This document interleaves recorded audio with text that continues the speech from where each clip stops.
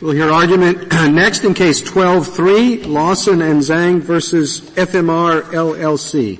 Mr. Schnapper? Mr. Chief Justice, and may it please the Court, Section 1514A is written in the classic language which Congress utilizes to regulate relationships between employees and their employers. Legislation regarding how an entity is to treat an employee is understood to refer to the entity's own employees. And that is particularly true here, where the phrase terms and conditions of employment is used in the statute. If Section 1514A forbade only contractors to retaliate against employees in the terms and conditions of their employment, I don't think there would be any question that the courts would understand that it was referring to the contractor's own employees. The statute has that language has the same meaning, even though it's combined in this instance with prohibitions against retaliation by other types of actors. The First Circuit's decision interpreting 1514A to permit a contractor to retaliate against its own employees is inconsistent with this general usage, and it leads to four implausible consequences. First, it renders the statutory language regarding contractors virtually meaningless. Secondly, it renders that language with regard to contractors in the mutual fund industry literally meaningless. Third, it has the implausible consequence of permitting the very type of retaliation that we know Congress was concerned about, retaliation by an accountant such as Arthur Andersen. And finally, it renders incoherent the provisions in 1514A and the related remedial provision regarding scienter, the burden of proof, and an affirmative defense. Is it your position that employees of any officer, employee, contractor, subcontractor, or agent of a public company are covered? They're all covered? It's our position that employees of contractors and subcontractors are covered. All employees, or would you limit it to the ones that had a hand in executing the contract? If I understand the question correctly, we have not taken a position, and the standard we advanced does not address the question of a personal employee of an employee, such as Ken Lace Butler. Well, that would raise distinct issues. If it doesn't include that, then how do you avoid that with your reading of the text? Your Honor, our view of this is that the meaning of the term employee depends on the context in which it's used, and it ought to be assessed separately for each of the actors. So when it says no publicly traded company may retaliate against an employee, it means an employee of the publicly traded company. But and the same thing with contractor and subcontractor. But if we had a statute which by itself said no employee of an officer shall do something, the normal reading of that would be to refer to an employee of the officer's company. And we have statutes that impose personal liability on officials for things they're doing in their companies, and that's the way they read. So it's our that's sort of peculiar. I mean, I don't see how you can piece it out like that it includes employees of contractors, subcontractors, but not of any officer. But let me ask you this: if it does include employees of an officer, is it as much of a disaster as your opponent suggests? That is to say, would a firing for something that had nothing to do with the securities laws be swept in? The statute forbids retaliation for protected activity related either to the securities law or to certain criminal fraud provisions. And that's quite deliberate. The statute, Sarbanes-Oxley, is not limited to corporate misdeeds and related things. Title VIII and Title IX also deal much more broadly with criminal fraud. Title IX increases the penalty for wire fraud and mail fraud without regard to whether it was by a corporation or an individual. But so this is limited, also an anti-fraud statute. It is limited to those subjects, and is the personal employee of an officer likely to be involved with any of those subjects? No, Your Honor. They're unlikely to know of such things. But the Congress deliberately wrote the statute to deal with ordinary wire and mail fraud, not just corporate, public company related fraud, the statute is broader in that regard. So what's the limitation? That is, if the argument against throwing the contractors in the way you want, I think is, well, then there's no limitation. So a company that, let's say, is a publicly traded company, they have a building, and they hire a gardener. And the gardener is a gardening company, and it has 3 employees, and it works 1 day a week cutting their lawn, and it works 4 days a week cutting somebody else's lawn. And is the mail fraud? And then they fire one of the 3 employees, or 2. And he gets annoyed and says, it was because of fraud. Now, the fraud has nothing to do with the company that they're cutting the lawn for. It has to do with some other customers. All right, so how do you, I don't think the statute intends to get that. I mean, does it want to make every mom and pop shop in the country, but they have 1 employee, suddenly subject to the whistleblower protection for any fraud, even those frauds that have nothing to do with any publicly traded company? Well, this is not really this case. Yes, I understand. But I'm trying to foresee, are you arguing for no limitation or, this? Well, I think there are 2 relevant limitations here. One of them, statutory, and one of them practical. Mm-hmm. The statutory one is that, although it wouldn't deal with, I think, the situation you hypothesized, that the counterparty, so to speak, of the public company is described as a contractor. Yeah. And we think that is not anyone who has ever had a contract with a public company. Yeah. Contractor in ordinary parlance refers to an ongoing relationship. The paradigm is someone providing services on an ongoing basis, which of course fits lawyers and accountants perfectly. Yeah. And so if someone from a private firm goes down to Walmart, buys a box of rubber bands, that in ordinary parlance wouldn't be referred to as a contractor. So we think that as a practical matter, that rules out most mom and pop stores. They don't have that kind of relationship with people. Of course, it also rules out the accounting firm that's only used once, right? Well, it would have to be very fast. I mean, I think an audit takes some time. But if you had someone come in for... Well, you just hire them for this one audit. Are they a contractor? Well, I think an audit takes long enough that they would be. It's not like the moments that it takes to buy something at the gift shop downstairs. I think it typically takes weeks, if not months. And I think in ordinary parlance, you would call someone a contractor in those circumstances. Could you limit it as also ruling out frauds by companies that are not publicly traded themselves, of course, but where the fraud has nothing to do with the contract? That is, the whole activity just has nothing to do with the contract. It's just chance that they happen to have a contract somewhere. That's the way the Congress wrote the statute, and we think for 2 kinds of reasons. Mm-hmm. First of all, that the statute is also about, as you put it, garden variety fraud. It's increased the penalty for wire fraud, for mail fraud. For the first time, there's a provision for attempts and conspiracy. It is an anti-fraud statute in addition to dealing with the Enron issues. So we think that's deliberate. Secondly, Your Honor, although I'm not sure. Does that mean yes or no to his question? I have to remember the exact question. Can you rule out frauds where the fraud at issue has absolutely nothing to do with the contract? The statute isn't written that way. But Mr. Tappert, that's the position that the SEC took in its amicus brief to the First Circuit. It said Section 806 applies where employees of the contractor are reporting possible violations of law by the public company for which the contractor is performing work. So it did put a limitation on of the kind that Justice Breyer has suggested.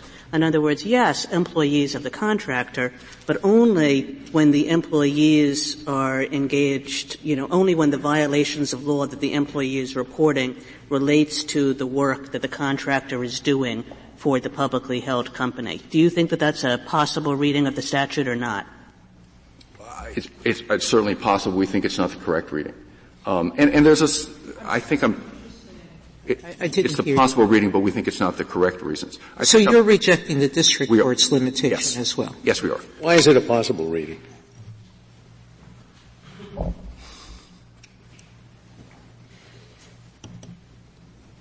I guess it makes a lot of sense. I'm not sure I want to go down that road. That's not our view. Mr. Tappert, I don't want to play with the government. I suppose Justice Breyer. The road is when you see a statute that says any policeman, they don't mean a policeman on Mars, nor are they likely to mean a policeman in Europe. The any policeman is likely, although it says any policeman, to mean policeman in the United States. And similarly, where they talk about this, the contractors, they don't mean frauds related to, you have to use some kind of scope for the word, for the kinds of frauds that are included in the statute, and you have to read that into language that says nothing about it. And I don't say that that's necessarily easy to do, and that's why I started with my first question. As I said, we think that's not the correct reading of the statute, for a couple of reasons. Another one, is that we think that unlikely, over and above the fact that Congress was concerned with fraud generally, was that I think Congress would have been reluctant to try to define what was sufficiently related to the corporation. Well, to go back to Justice Breyer's hypothetical, which gets at this point where you have the gardening company privately held that's working for a public company, and there's some kind of an employee of the contractor is fired and claims that the company is engaging in some kind of fraud that has nothing to do with the public company. So you have that situation. Now you have the identical, another privately held gardening company. Exactly the same thing is going on, except they don't have a contract with a public company. Why would Congress have wanted to cover the former and not the latter? Justice Alito, I think that's just the way they wrote the statute. They were concerned with all fraud, but they didn't extend the whistleblowers to all fraud. Why? If they're concerned with all fraud, why not cover them both? Well, this is sort of a hybrid piece of legislation dealing with corporate problems and fraud, and they kind of melded the two here. But I think it's also important in this situation to bear in mind the following point. I think Congress was reluctant, it didn't itself draw a line, because the experience of the Enron scandal was that all sorts of terribly complicated arrangements had been drawn up between Enron and these hundreds of off-the-books entities, JEDI, Raptors, LJM, and the like. I think Congress correctly concluded that if it tried to write out a description of what else it was covering, someone would think of a way to get around it. And I think it certainly wouldn't have contemplated that federal courts were to try to untangle these relationships to the point where they could figure out whether, for example, if Andrew Fastow was skimming off money from Chuco, whether that would be sufficiently related to Enron. It's enormously complicated, and I think Congress didn't mean to open the door to that.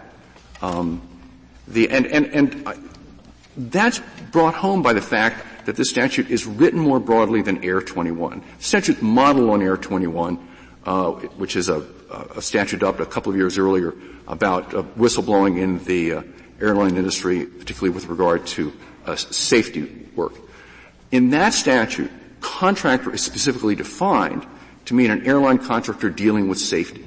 They did not put that kind of limitation here. And I think in part because it would simply have been very difficult to do. And I don't think they meant to give the courts a commission to try to sort that sort of thing out. The core problem with the interpretation of the Court of Appeals is that it really renders almost meaningless the decision of Congress to prohibit retaliation by contractors and subcontractors. Contractors and subcontractors would rarely be in a position to engage in retaliation, but particularly to engage in the very specific kind of retaliation specified in the statute, retaliation in the terms and conditions of employment. Is one of the limitations in the statute where it says in sub 1 to provide information relating to fraud against shareholders? Do you think shareholders mean just the shareholders of the public company? Or does it mean shareholders of the contract? Suppose you have an accountant which has shareholders in it. And there's a fraud with the accounting firm and it hurts the shareholders of the accounting firm, but not the company that's registered. It's a limitation. Shareholders, in other words, does shareholder apply just to the publicly registered company? I would think so, Your Honor, but that. You would think so? I think so. But these clauses in their alternative, a report would be protected if it involves a violation of 1341 or 1343, 4, and 8, which aren't limited to shareholders. The words.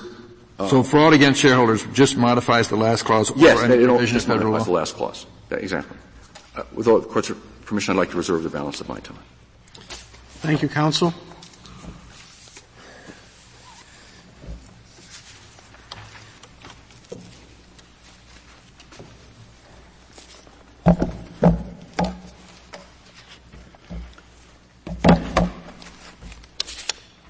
Ms. Zaharsky? Mr. Chief Justice, and may it please the Court, the statute protects an employee of a contractor from retaliation. That's what the text says. That's what Congress intended to cover these accountants, lawyers, and outside auditors who were so central to the fall of Enron. I'd like to go right to some of the questions that the Court had about the limits of the statute and how it would be applied. Now, of course, what we're talking about here is really the core of the statute, a contractor retaliating against its own employees. And we think that when the First Circuit said that that is unambiguously not covered by the statute, that it's wrong. But moving beyond that, to assuming that that is covered and asking some of these questions, or answering some of these questions about the limit. First of all, as Justice Scalia suggested, the statute applies to individuals who are in a position, who have information about fraud or securities law violations, are in a position to report it. So it is very unlikely that that would be the gardener. It's incredibly likely that it would be an accountant or auditor, like a person who worked for Arthur Andersen. It's not unlikely that an employee of a subcontractor will have information about something that can be alleged to be mail fraud by the contractor. That's not at all unlikely. If you see some civil RICO complaints, you see the kind of things that are alleged as mail fraud. Right. Do you disagree with that? No, but I think your question raises another limitation on the statute, which is when the statute talks about contractors and subcontractors, it's contractor of a public company, so that it's talking about the contractor working in its capacity for the public company, not the contractor doing some other type of work. So if the contractor's work is for the public company and there is fraud being committed by the contractor, yes, that is something that Congress was concerned about. It was concerned about the fact that Arthur Andersen was committing fraud. Yeah, but you think this is limited to fraud by the contractor relating to the public company, not fraud that has nothing to do with the public company? I think that it can be fraud by the contractor while the contractor is fulfilling its role as a contractor for the public company, not the contractor in some other capacity. During the same period of time or in relation? In that capacity. And where do you see that in the statute? Of such company. The words contractor and subcontractor of such company. Now, it says the contractor of such company, not the fraud of such company. Right, but we think that when you're reading the statute holistically, that that's the most natural reading. Now, I point out here that these are not questions that the courts of appeals or the argument. The reason that I brought this up is because I think that the strongest argument in those courts of appeals that held against you is that they fear that otherwise this statute would create any fraud by any gardener, any cook, anybody that had one employee in the entire United States and engaged in any alleged fraud would be covered. But it seems to me there are many ways to skin that cat. And one way that I suggested, now Mr. Schnepper said, no, that kind of thing related to the contract isn't going to work very well because it's too complicated to try to figure out. So maybe we don't have to figure it out in this case. I mean, that's possible. But I just wanted a universe of possibilities. Yes, I think this is a completely understandable concern that was raised by the First Circuit. I have several responses to it. First of all, I don't think you need to decide it in this case. This is a fairly mainstream application. Second of all, this is the kind of thing that the expert agency should consider in the first instance. There have not been cases, except for the Spinner case, that really have considered these questions about contractors and subcontractors. In the history of this statute, there are only about 20 published cases that have ever reached the courts of appeals. When you say this is mainstream application, we still have to give a rule. Do we write in the opinion, this is a mainstream application case and therefore it is so confined? That doesn't make any sense. No, Justice Kennedy, my suggestion was because the Court doesn't have to decide some of these more far-fetched applications of the statute in this case, that it should leave it to the expert agency in the first instance. Well, that was your second point. Your first point was just talk about the mainstream in this case and leave other cases, but I don't see how you can do that and interpret the statute. That's what I'm asking. Your statutory interpretation rule to keep this to mainstream is what?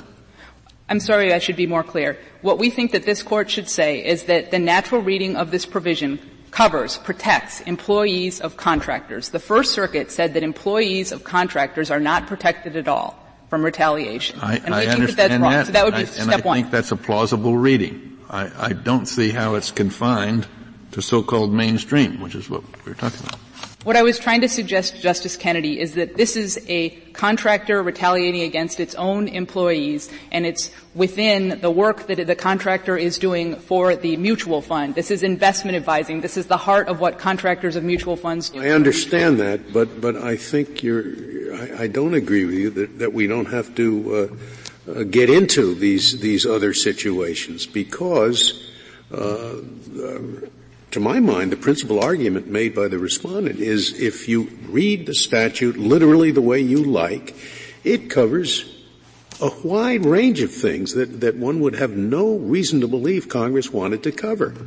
And unless you come up with some limiting principle that eliminates that argument, I'm not inclined to go along with your broad interpretation of the statute. So I at least do have to grapple with whether there are limitations, with what is the central mainstream of the statute and what is outside the statute. Right. And what we're saying is that there are several limitations. The first is that it has to be a person who is in a position to detect and report the types of fraud and securities violations that are included in the statute. Second, we think that the contractor of such company refers to the contractor in that role working for the public company. Third, the expert agency that has considered this question has looked at whether there would be a floodgates open and has concluded, and this is on page 166 of the petition appendix, that there are built-in limits so that there would not be those floodgates. And fourth, I can tell you as an empirical matter that no floodgates have been opened. The Department of Labor has consistently interpreted the statute this way since the beginning of SOX, and you'll find on OSHA's website that it's only 150 or maybe 200 complaints per year that are filed with the agency. Mr. Karski, if I can take you back to second. Contractor of such company, you're saying we can read that to impose a limitation, that it's not anything that the contractor does in any capacity for anybody, whether relating to the contract or not. We could instead read it as, if the contractor means the entity doing a particular contract for a particular public company. Is that correct? Do I get that? Yes. In other words, inherent in the word contractor or in the phrase contractor of such company is a sort of status of a company, and that one should not read this statute as applying outside that particular status. I think that that's right. And the only thing that I would add to that is that it could be fraud that's being reported that the contractor is engaging in fraud in that contract or that the public company is engaging in fraud, but Congress would have wanted both those covered. It was Arthur Andersen and Enron that were involved in the fraud. This is not the petitioner's position, however. The petitioner takes a broader interpretation, as I understood him.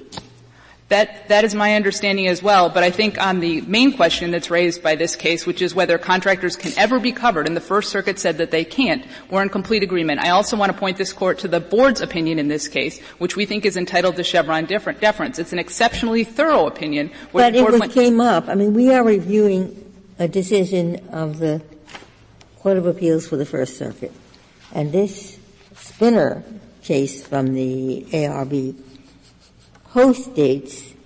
We have a district court, a court of appeals. Chevron didn't raise its head until after the First Circuit was through with the case. So how does Chevron come into this particular case? It's because the agency has been given this authority, and the Court has faced cases before where it has afforded Chevron deference, even though that was not an issue considered by the Court of Appeals. I'd point the Court to INS versus Aguirre. Congress has entrusted this expert agency with making decisions through formal adjudication. Even though it delegated rulemaking authority to a different agency, right? No, there is no rulemaking authority for this provision under 1514A delegated. And then why isn't it the SEC? Sorry. And the SEC has no rule-making authority that would cover this provision? Not for this provision. For other parts of SOX, yes, but the anti-retaliation provision in SOX, like about 20 other anti-retaliation provisions, is entirely handled by the Department of Labor, and it's entirely handled through formal adjudication. As I understand, the ARB decisions, they said that they were bound by OSHA's interpretation, right? They said that, but then they also cited... And OSHA made it quite clear in its interpretation that in its rule that it had no authority to issue statutory interpretations. It said that it was not providing an interpretation, but I want to make sure the Court realizes that there are many other things that the Spinner decision relied on. I'd point the Court to footnote 8, page 143 of the Board's decision, where it says, in addition to this regulation, we're relying on several of our prior decisions, many of which do not even cite the regulation, and our decades of experience in looking at similar statutes like Air 21. So to think So that... we should ignore the part where it said it's bound by OSHA's interpretation? I don't think that the agency... should be worse off because everyone who has considered this question within the agency has come to the same conclusion over a period of a decade. Thank you, counsel.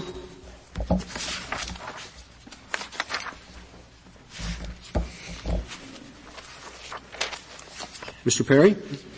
Mr. Chief Justice, and may it please the Court. Justice Alito asked, why didn't Congress say all employer or no employers? There are approximately 40 whistleblower statutes on the books as of today, Your Honors. And more than 30 of them, in fact 36 of them, are phrased exactly that way. They say no employer may retaliate or any employer is prohibited from retaliating.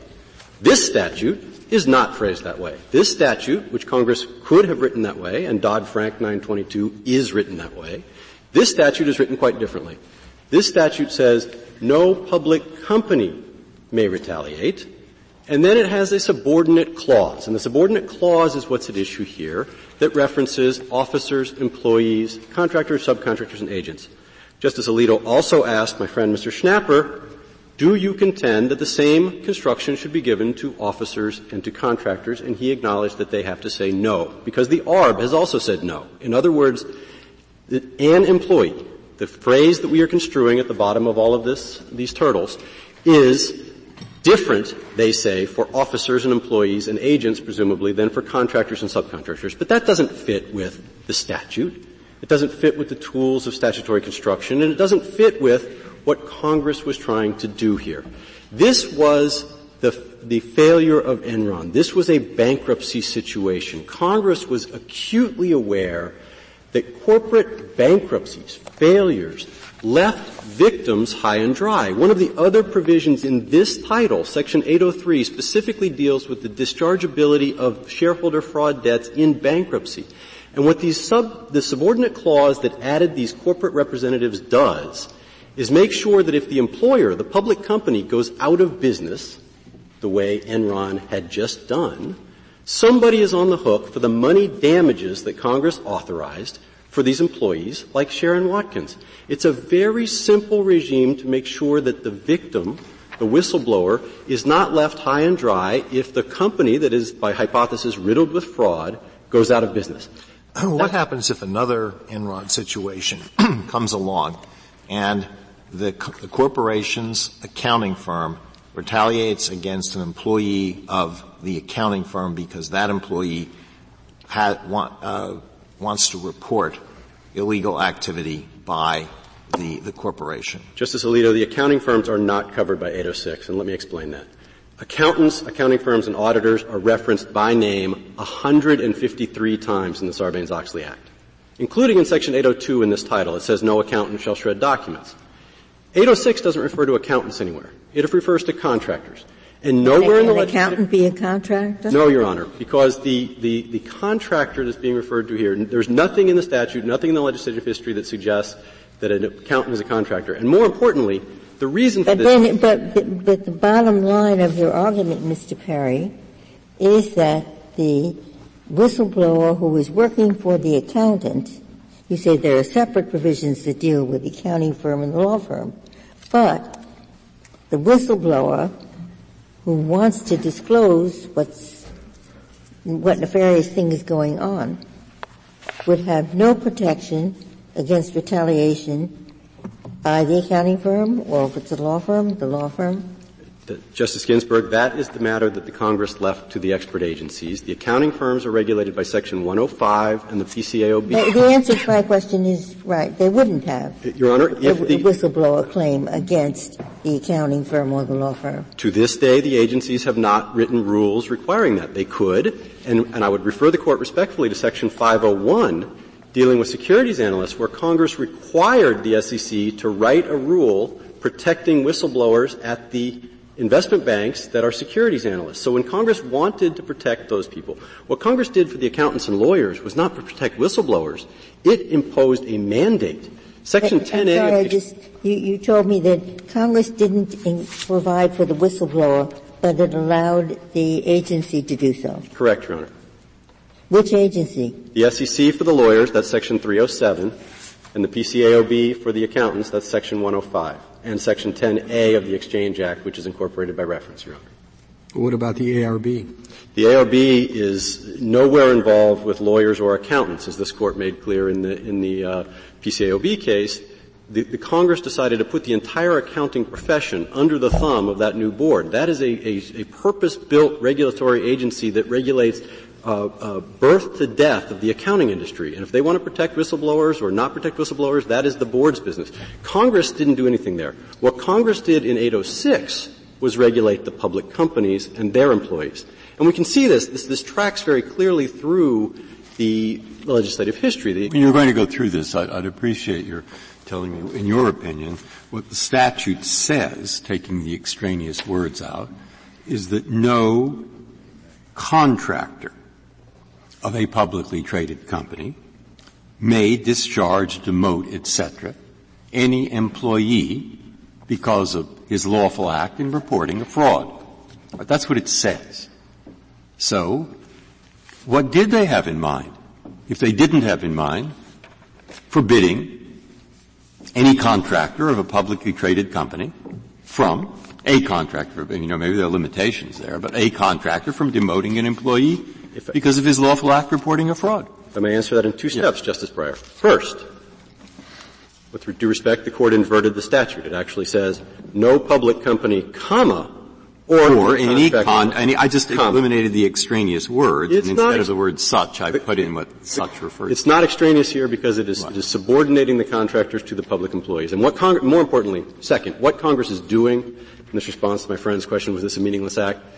If I could point the Court to the Calcunte case. The Calcunte case is an ARB decision from 2009. It's cited at page 16 of the government's brief. Here is a bankrupt company, and the estate brings in a workout firm, a privately held contractor, to wind down the affairs of the company.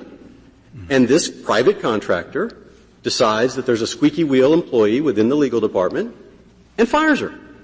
And she sues under Section 806 both the estate of the bankrupt company, that is the public company employer in the first primary clause of the statute, and the workout firm. Right, so all they're interested in here, you say, is this workout contractor, but not, for example, where you have a fund which has virtually no employees and does all its work really through investment advisors, such as here, and you think Congress didn't want to include the investment advisor firing its whistleblower, even if it's directly related to the fraud, the fund, and everything else, but it did just want to include the people who are there because the contractor is a workout firm and not the investment advisor. Now, all that's a conceivable reading, I agree. But what is it that leads you to that conclusion other than, 3 points here, Your Honor. First, when Congress wishes to reach investment advisors, in SOX and elsewhere, it amends the Investment Company Act of 1940 and the Investment Advisors Act of 1940. And for this, I can point you to Dodd-Frank 922, the parallel whistleblowers provision that my friends haven't talked about, but is very important here because it does cover all employers. And when Congress covered all employers in Dodd-Frank, it amended the 1940 Acts to make clear that investment advisors were included. And the SEC has issued its form, TCR, that applies to investment advisors.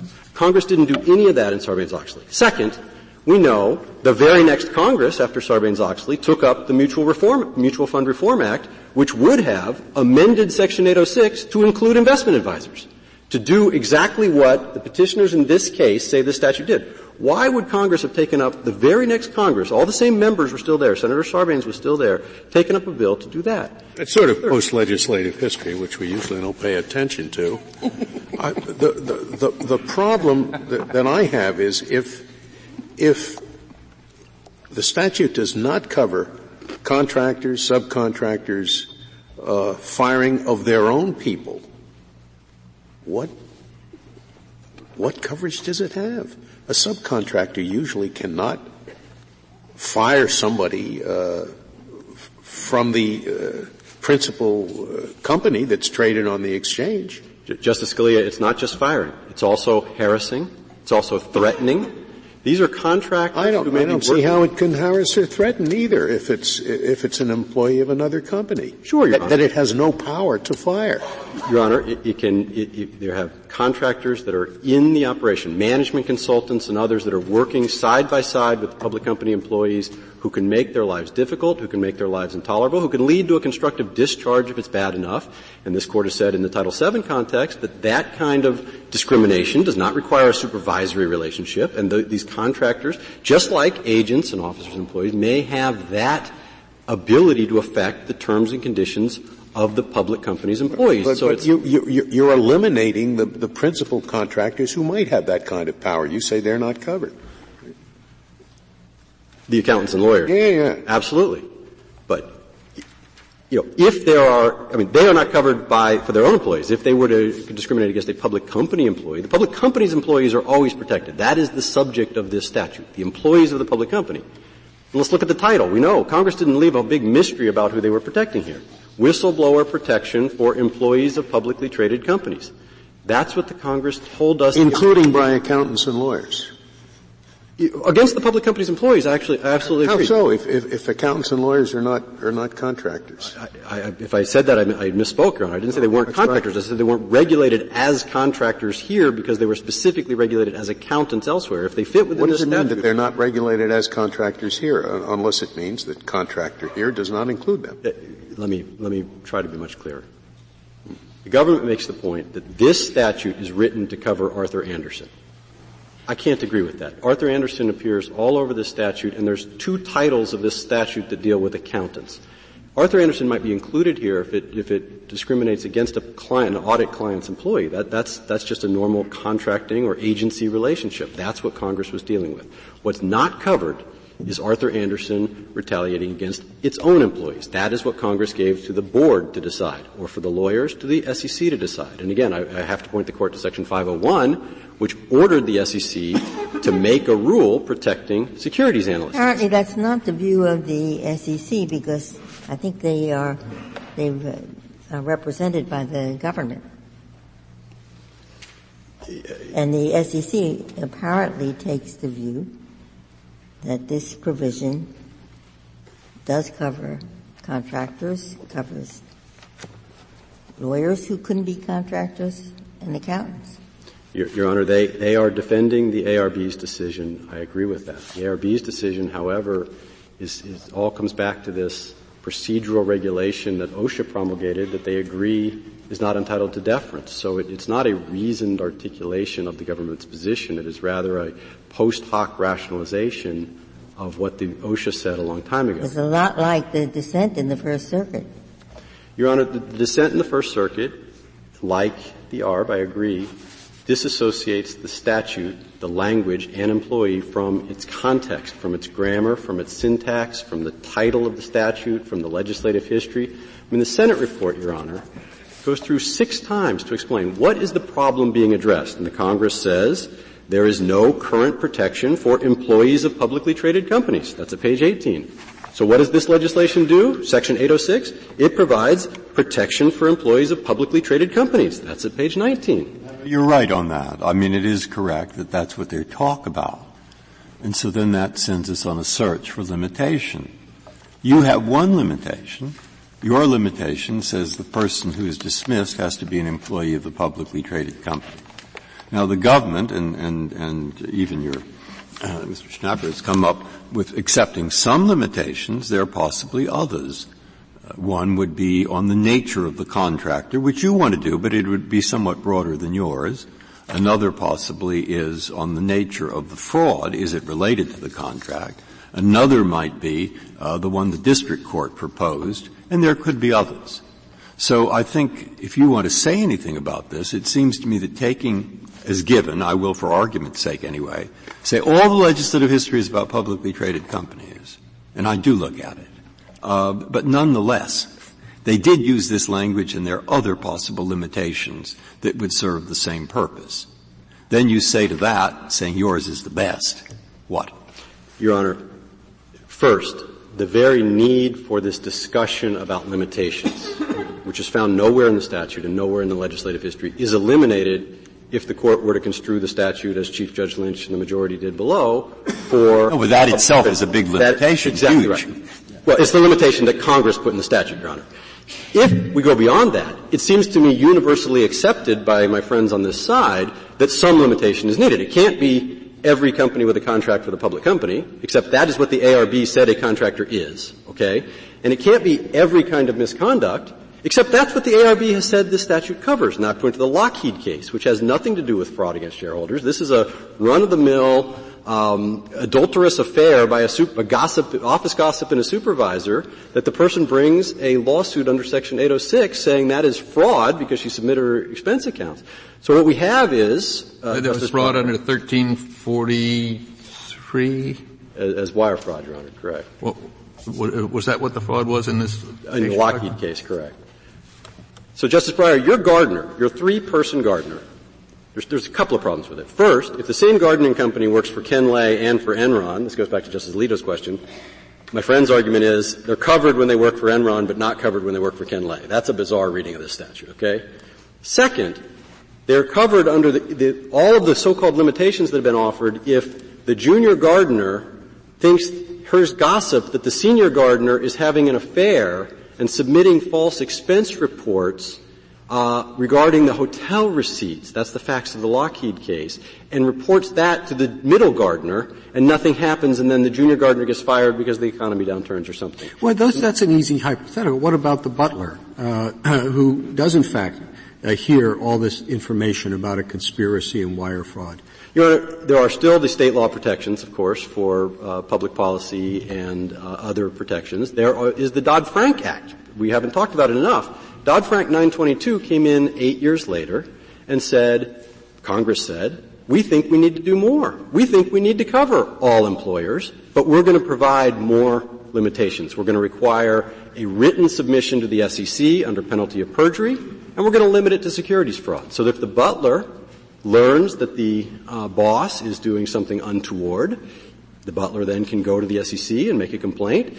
If it pans out, he can even get a bounty under that program. And if he gets fired, he's completely protected, has reinstatement and back pay. Congress dealt with that. There is a gap of 8 years. We definitely acknowledge that. But Congress moves incrementally in this area. The Sarbanes-Oxley Act was the first major, widespread corporate governance reform at the federal level. And Congress didn't purport to do everything at once. It went a long way. It subjected every public company to these new things. But for my friends to suggest that they covered not just the 5,000 public companies, but all 6 million private companies without ever mentioning the fact, without ever discussing it, without debating it, without acknowledging that that would be the consequence, is a dramatic expansion of this statute that was already pretty dramatic to begin with, that barely passed as the Court. So doesn't that drama reduce itself if we accept the government's limitation, that it has to do only with the fraud related to the public company? Your Honor, because that was the censure of this bill. What motivated this bill? Your Honor, I agree that would be a limitation. I don't agree that it's found in the language of the statute. I mean, as a defense lawyer, I would like that down the road, and the ARB in the Lockheed case didn't seem to suggest that there is any such limitation. The ARB simply said fraud. Mr. Schnapper, petitioners here, certainly took that position today. So it's every fraud of any sort by any company that has. We're not being asked to give deference to the petitioner. We're being asked to give deference to the government. That's why I pointed to the ARB's decision in Lockheed, Your Honor, and the language there is exceedingly sweeping. It rejected all limitations that were offered in that case. The government's so-called limitation is no limitation at all. It is simply anything that is fraudulent is covered according to. Well, they didn't say that today. if in fact the fraud is related to the contract or by certain kinds of contractors who do investment work, who do all kinds of important work for the company, why shouldn't it be covered? I mean, and the language, of course, does say what I read, as you agree. As a contractor. Justice Breyer, if I could return to the point of this discussion of limitations, which is fascinating, but we are having it for the first time in the Supreme Court of the United States. Congress never had this discussion. Congress never discussed limitations because Congress never contemplated covering private companies. What the statute says is any conduct which the employee reasonably believes constitutes a violation of Section 1341, 43, 44, or 48. Do you see in there any limitation that it says that the conduct has to be fraudulent conduct relating to the activities of the publicly held company? It is not in the terms of the statute, Your Honor, and as I said, that's the holding of the Lockheed case in the ARB that there is no. Very sensible limitation. Unfortunately, is not there. Your Honor, that's the danger of moving beyond the text of the statute. If they won't admit, my friends won't admit that every contractor and every fraud is covered, but that is the import of their argument. We submit that that's not right, or at least that decision, if it is right, should be made by the Congress or by an agency with rulemaking authority on the public record to take public responsibility for it. No such So that it may be that you have a good point that it's the SEC we should defer to and not the Labor Department. But then, as was pointed out, fine, then you're going to have that rulemaking, and given their position here, it looks as if they will hold something you don't like. But so what are we supposed to do about that, in your opinion? Your Honor, they have not had that rulemaking since this statute was enacted in 2002, and we don't know whether they will have that rulemaking. The Court's opportunity, and I would submit obligation respectfully, is to read the statute as it was passed by Congress. I assume you would say that rulemaking would be ultra vires if it took the position that the government's taking here, right? Your Honor, Ms. Saharsky said that the SEC has no power to make rules under Section 806. I'm not going to quarrel with her on that. No, but even if they did, and they came out with a rule that reads just the way the government presented it today, you would say that that is an unreasonable reading of the statute, wouldn't you? We would, but we would also have a rulemaking record and a cost-benefit analysis of the impact on private companies and the impact on employment and all of the things that agencies have to take into account when they make these determinations, none of which exists on this record. We simply have the ARB deciding 5,000, 6 million, good enough. Let's move forward. And that is not, we submit, what Congress intended here. Congress did not intend for the ARB to be able to make that decision. I mean, both of my friends here agree that our reading, the First Circuit's reading, is a plausible construction of the statute. There's no argument that it's unambiguous on their side, okay?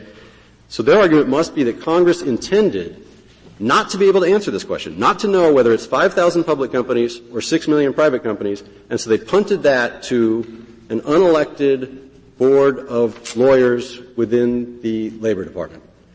That is not plausible. Why is it, just because we may have to get to this, I thought Section 3A of Sarbanes-Oxley, that's what we found here, quote, the Securities and Exchange Commission shall promulgate such rules and regulations as may be necessary or appropriate in the public interest or for the protection of investors and in furtherance of this Act. So why doesn't that delegate right to the SEC the power to interpret the general provisions of the Section 802?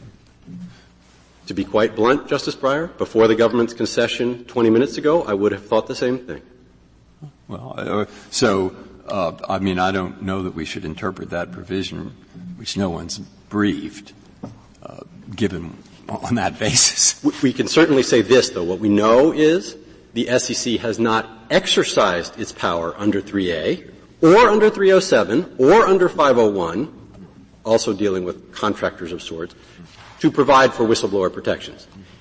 If it chooses to do so in the future, then we would have a different lawsuit. What we have now, however, is the unadorned statute passed by Congress, which deals with public companies. Mm-hmm. We have the First Circuit, in an exhaustive opinion, construing it, again, using all of the ordinary tools of statutory construction, what this Court has directed the lower courts to do, to determine plausibly, as everyone agrees, plausibly that it only covers public companies. We have a reading then that gives meaning to every single word in the statute, that is comprehensible, that fits the purpose of the statute. Remember, the overall purpose of the statute is disclosure by public companies. It's not protection of investors, as some times have said. It is disclosures by public companies. Private companies make no disclosures. They are not governed by the securities laws. So that excluding private company employees makes perfect sense in that respect. Mutual funds, Mr. Schnapper at page 13 of his reply brief says, well, the advisors make all the disclosures for the mutual funds. We had that argument, Your Honor, 2 years ago. Justice Thomas wrote the opinion for the court in the Janus case, which rejected that very argument and said the mutual fund and the advisor are separate companies. The mutual fund makes the disclosures. Congress has set up the mutual fund industry that way. The ICI's brief in this case explains very cogently, I believe, all of the separate protections, including the independent board of directors and the chief compliance officer mandated by the SEC's 40 Act regulations that protect the investors in mutual funds. So we have a coherent, on the First Circuit side, a coherent reading of the statute that my friends admit is plausible, that gives meaning to every word in the statute, that fits exactly the title that Congress used. And the title is legislative language passed by Congress, signed by the President. It fits every word in the legislative history. It makes perfect sense. And it doesn't have any untoward results. But it gives the reference to the subcontractors, or the contractors and the subcontractors, such a narrow meaning. Except for this concept of the axe-wielding specialist, those provisions mean nothing under that. That's what gives me pause about your interpretation. Justice Alito, they give employees two things. They give another defendant, which means another insurance policy. So, for example, if you sue the company, you get the E&O policy. If you sue the president at the same time, you get the D&O policy. So you get two separate insurance policies, which is more money, more availability. You get the personal liability. Officers hate to be sued, so do contractors. And if the public company goes out of business, you get that protection of monetary relief. My question wasn't clear. If you say that the employee is only the employee of the publicly held company and not the employee of the privately held subcontractor, then that's the only situation that's covered with respect to the contractor is this so-called axe-wielding specialist. You have the axe-wielding specialist. The real world is Calcunte. I gave you that case where that actually happened. Yeah, it can happen, but it's really very small, isn't it? Well, Your Honor, that was one of 6 cases the ARB decided under this statute in 2009. So that year, that was 1/6 of the cases. That's not, it happens, okay? And it is a conceivable scenario in many more things, because again, it's not limited to discharge, it's also threats and harassment. And we certainly can see situations where contractors, particularly those kinds of contractors like management consultants, photocopy vendors and so forth, are in the facility with the public company employees, can make their life miserable. And remember, I'm going to agree with my friend Mr. Schnapper on something. The Congress recognized that Enron was structured in a way to try to get the liability out of headquarters. They had all these subsidiaries. They had Chuco and Ponderosa and all this. And Congress recognized that corporations might try to avoid their liability. So by picking up officers, employees, contractors, subcontractors, and agents, they were trying to make sure that if the company tried to lay off the responsibility on somebody else, they'd still get captured because when their employees were doing. They could have done that just under agency. Many employment laws, of course, speak only of officers, employees, and agents, but many contracts disclaim agency. Where did it come from? That is, where did the words contractor, some human being wrote them for the first time? You probably know who did and where and under what circumstances. What you know? Justice Breyer. Who was it, counsel? Some of us are interested in that, at least I am. Justice Breyer, somewhere. It appears that formulation appears for the first time in the history of the United States Code in this law. I know. So who was the human being who wrote them, and what did he have in mind, or she? We don't know I don't know the individual. We know, however, that there is a Senate report that accompanied that language when it was introduced. Well, let's go back to the hearings. There might have been hearings. The only hearing testimony was, for example, the National Whistleblower Center, one of the amici here said corporate insiders, publicly traded companies. The word contractor specifically appears nowhere in the legislative history. In the entire legislative history of the Sarbanes-Oxley Act, every hearing, every floor statement, every report, it nowhere appears. The word contractor came from the Air 21 Act, but of course the Air 21 Act doesn't have officers, employees, or agents. That is language from Title VII. But the language did talk about Arthur Andersen and Enron. It did, Your Honor, and as I said, 150 times accountants appear. If I could just finish with this point.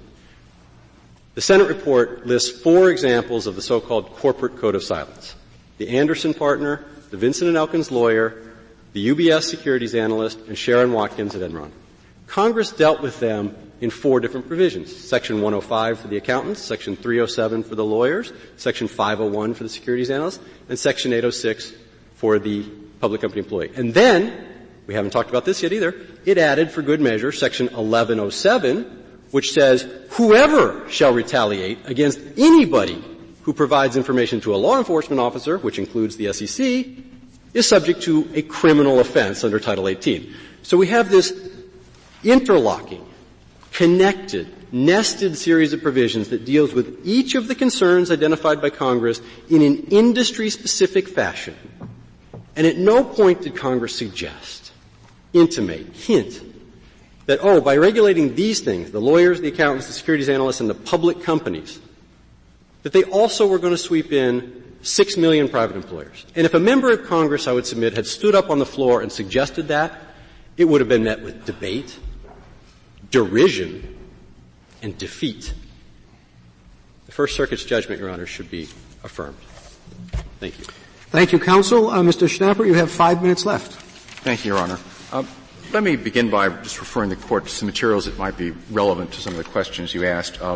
With regard to the SEC's view prior to this case coming to this Court, those views were expressed in a separate brief the SEC filed in the First Circuit, which is consistent with the government's approach here.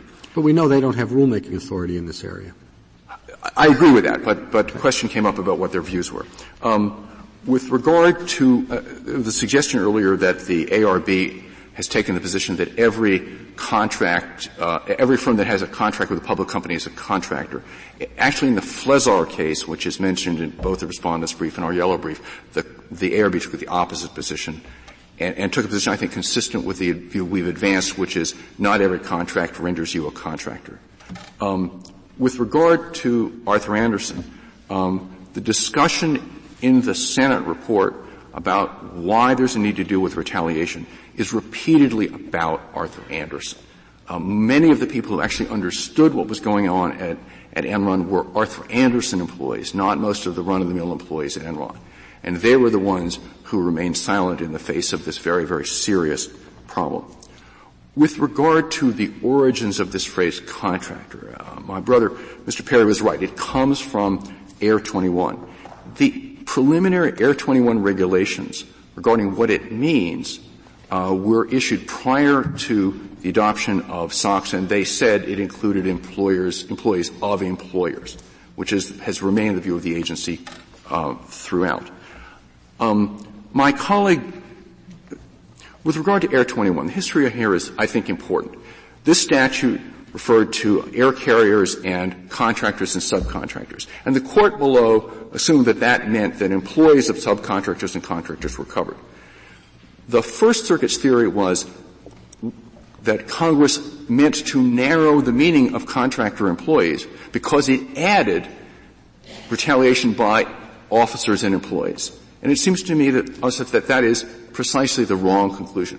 When Congress added to the entities that could not retaliate, when it rewrote Air 21 to add some other people that couldn't retaliate, it didn't mean to tacitly then eliminate the employees of contractors who were governed under Air 21. Finally, with regard to the question the Court has raised about whether it should explore the possibility of a limitation based on whether a contractor was acting as a contractor, we think it would probably not be prudent to take that on at this time for a couple of reasons. First of all, a fair amount of the work that was done by Arthur Andersen that was relevant wasn't done for Enron. It was done for the off-the-books enterprises. They did $5.7 million of accounting work for JEDI, where the debts, one of the places where the debts were being hidden. So you'd get into that problem.